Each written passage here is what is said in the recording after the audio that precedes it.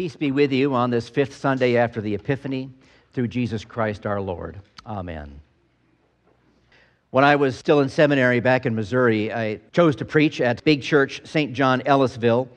As a seminarian, I got to do a gig there one night, and Chuck's contemporary there at St. John Ellisville, the sound engineer, is fixing me up with the microphone and everything. And somehow we got on the topic of prayer, and this guy says, "Yeah, I don't like these prayers from the hymn book or the service folder. I think prayer should be from the heart.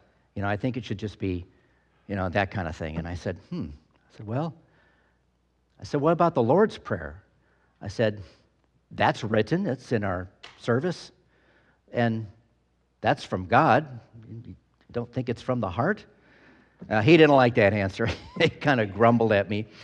But, his thing was that, no, prayer shouldn't be written. You should just get out there and just do it off the cuff.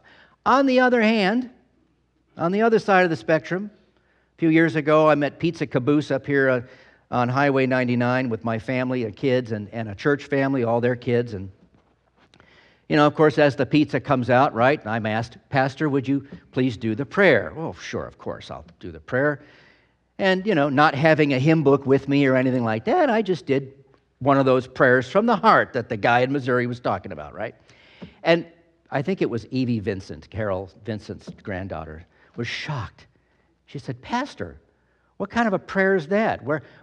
How come you don't do the prayer like you do in church?" I said, "You mean those lofty prayers where I lift up my hands and, 'Oh, Lord, we thank Thee for the numerous gifts that Thou bestowest on us'?" "Yeah." I said, "Well, come on, we're at a restaurant. We're just going to give a simple, you just can't win, right?" But these experiences and many more have caused me to reflect on the prayer of the church, the general prayer of the church that we encounter in our hymn book for the divine service with Holy Communion, and also in the Lutheran service book. They've been updated a little bit, but it's still the general prayers of the church that we use here. On the one hand, the general prayer of the church seems rote, not from the heart, because it was written long ago by other people. On the other hand, if the things which we ask for in this prayer are valid and meaningful to us today, well, then it still comes from the heart. This prayer is an outstanding part of our liturgy in that it shows our active exercise as a priesthood of believers in Jesus Christ. If we were to have a service here today with all the parts in it except the prayer of the church, we would feel like something's missing. Worship is not complete without some such lofty, pure, and acceptable form of prayer. After all, the Apostle Paul says to Timothy, the young pastor, "I encourage you, first of all, that supplications, prayers, intercessions, and giving of thanks be made for all people, for kings and for all that are in power, that we may lead a quiet and peaceable life in all godliness and honesty." This prayer is lofty in that it rises above small, local, and selfish desires. The general prayer of the church reveals the true mind of the church. It's directed to God in humility and trust, and its sincere purpose is to be heard by Him. It may seem long. We get to it, and I begin speaking it, and you might think, "Oh, here's that prayer that goes on forever." I was at a district prayer retreat on the coast this last week, and I'm speaking with a gentleman who was attending and talking about this prayer. He brought the subject up. I didn't even bring it up, and he said, "Oh, I remember when I was a kid, that general prayer, it just went on forever." But it's not as long as the free-form prayer of the non-liturgical churches, such as the non-denominational or community churches. Jill and I have attended several of those services over the years where the prayers usually seem to begin with someone on the stage saying, "Lord, we just want to," and it goes on and on, 15 minutes or more. But it might have been that way or something like it in Martin Luther's time, before the Reformation. By the medieval time, the prayers of the church had degenerated into an hour-long thing or more. depending on the size of the congregation. But it turned into an hour-long series of commemorations for the dead and invocation to the saints. And, there are many saints. So you can imagine what it may have been like to be standing the whole time in some great cathedral or little parish church with your kids about you clamoring, trying to pick them up, and they're begging for something to eat, and this prayer goes on for an hour. The Reformation restored the general prayer of the church to what it is today. A short, snappy prayer compared to what it was. You may remember the famous Joseph Heller novel, Catch-22, or the movie where Martin Balsam plays Colonel Cathcart, the overbearing Air Force wing commander in Italy during World War II. Colonel Cathcart orders the base chaplain, Chaplain Taplin, to write short, snappy prayers in the local newsletter because there's an Army chaplain back in the States who's writing catchy little prayers for the Saturday Evening Post. And he's getting a lot of popularity. And that's all Colonel Cathcart wants. He wants short, snappy prayers so he can get into the Saturday Evening Post. Short, snappy prayers. That's what the general prayer is, or that's what it started out in the first century. Shortly after the time of Jesus and the apostles, the church services were called Office of the Word. I'd say it in Latin, but my Latin is terrible. But in the Roman world at the time, church was called Office of the Word. And the first part was for everyone who attended, those baptized and those who hadn't been baptized yet. It was a time for hearing and learning the Scriptures and the faith. The second part was Holy Communion, which the unbaptized were not permitted to attend. So you'd show up at someone's house or a place of meeting for church, and there would be readings from the copies of the letters from Paul and a reading from one or more of the Gospels. And then there was a sermon by a bishop or a deacon, and then a few brief prayers for the unbaptized who were there to learn. That took up to a year to do that, by the way. Then after the unbaptized pupils were dismissed, the service continued with communion and the sharing of a meal, along with a few more brief prayers for the faithful, the church, the empire, the government, the poor, orphans, widows, and those in prison. So you see, it's very similar to what we have today. The general prayer is also a sacrificial act in that it's a prayer we offer to God. And I face the altar when I do it, and I speak the prayer on your behalf. It's like the collect or the collect that's in the other part of the service where I gather the needs and all your anxieties and all your concerns. I gather them and I offer them up to God in that short, snappy little prayer. Now, looking at this prayer more closely, we see it begins by, in fact, if you go to page 110, in the hymn book, we're going to use that form of the general prayer on page 110. So we're just going to go through it little by little here. Page 110, the first one that says general prayer there. It starts by acknowledging that God is almighty and merciful. It could go on with more things, all the attributes of God and the things that He is, but again, this is a short, snappy prayer, remember? So it's kept to two attributes, almighty and merciful. We thank God right away for His goodness and tender mercies because, unlike our earthly fathers who could be quite hard on us, even in their love for us, God deals with us tenderly. Even though, because of our sin, we deserve harsh treatment for the correction of our error and just repayment by God, which includes death, and I've already been over that the last couple of weeks, He relents on account of Christ, and we live forever, which is a most tender mercy indeed. We thank God for giving us Jesus as a gift, which is highlighted during the Christmas and Epiphany seasons of the church. And we thank God for revealing to us that this happened through, it's revealed to us in His Word, the Bible.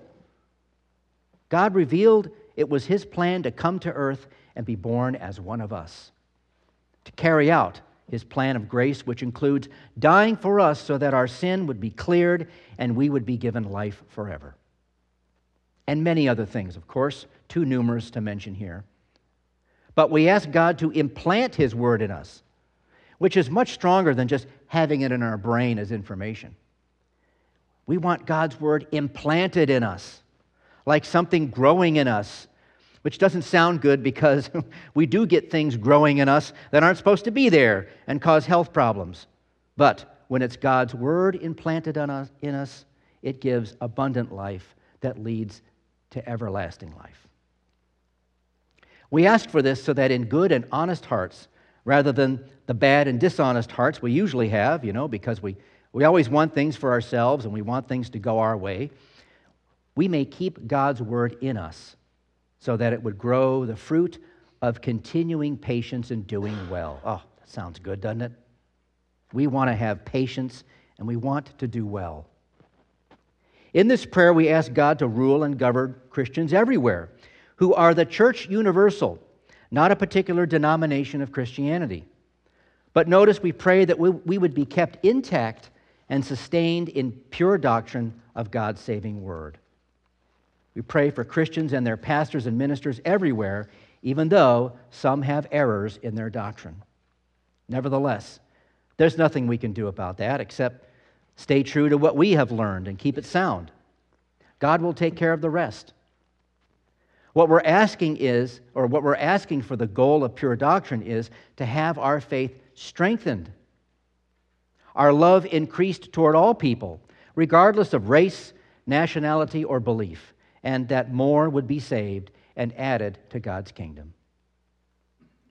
We ask God to send missionaries out into the field to do this. That's the traditional way of the Christian church in the last few centuries, but it can also mean every one of us. You and I are laborers in the field. There's a harvest ready out there. There's reaping to be done. People out there don't know about Christ, and how will they hear unless they hear it from you? We ask God to sustain those He's already sent out, which again includes you and me. Notice we ask that the word of reconciliation be told out there everywhere in all the world.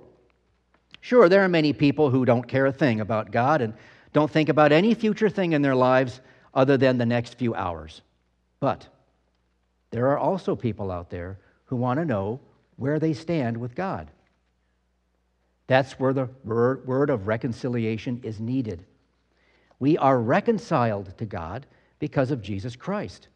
We're made right with Him. We're no longer God's children of wrath because of sin. We're His dear children and heirs of all that is His. And that's what people need to know who are wondering where they stand with God. We pray for our leaders and government, starting with the president, then the Congress, the governor of our state, and those who make our laws. If you remember, Jesus tells Pontius Pilate he would have no power at all if it hadn't been given to him from above. And Jesus is not saying that about himself.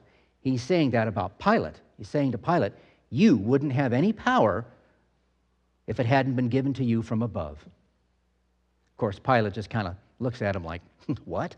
What are you saying? God works peace and stability for people through believers and unbelievers in government. So we pray for them all, regardless of party affiliation or political views.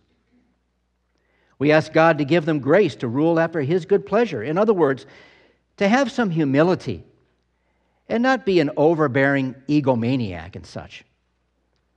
Also, that our officials can carry out their work effectively to punish those who do wrong, so that the rest of us can live in some peace and order.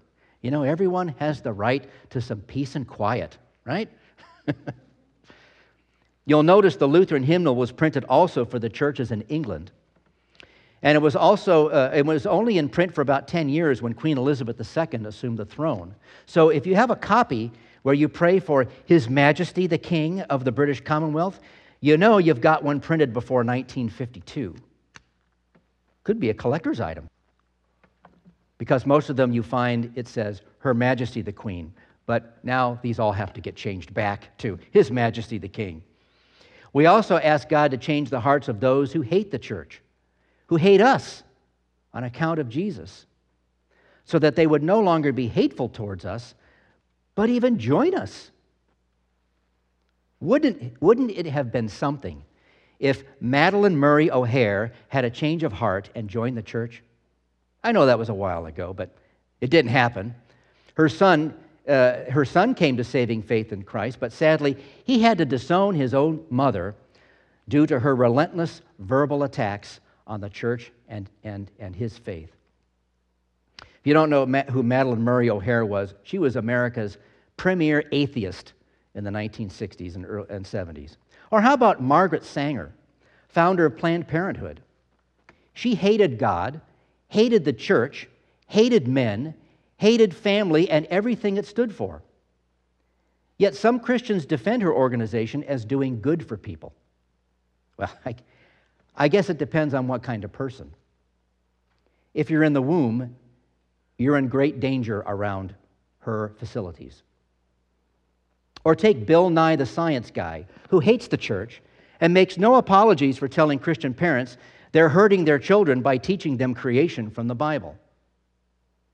We pray for adversaries like these, even though, as history has shown, they may never change their minds and join the church.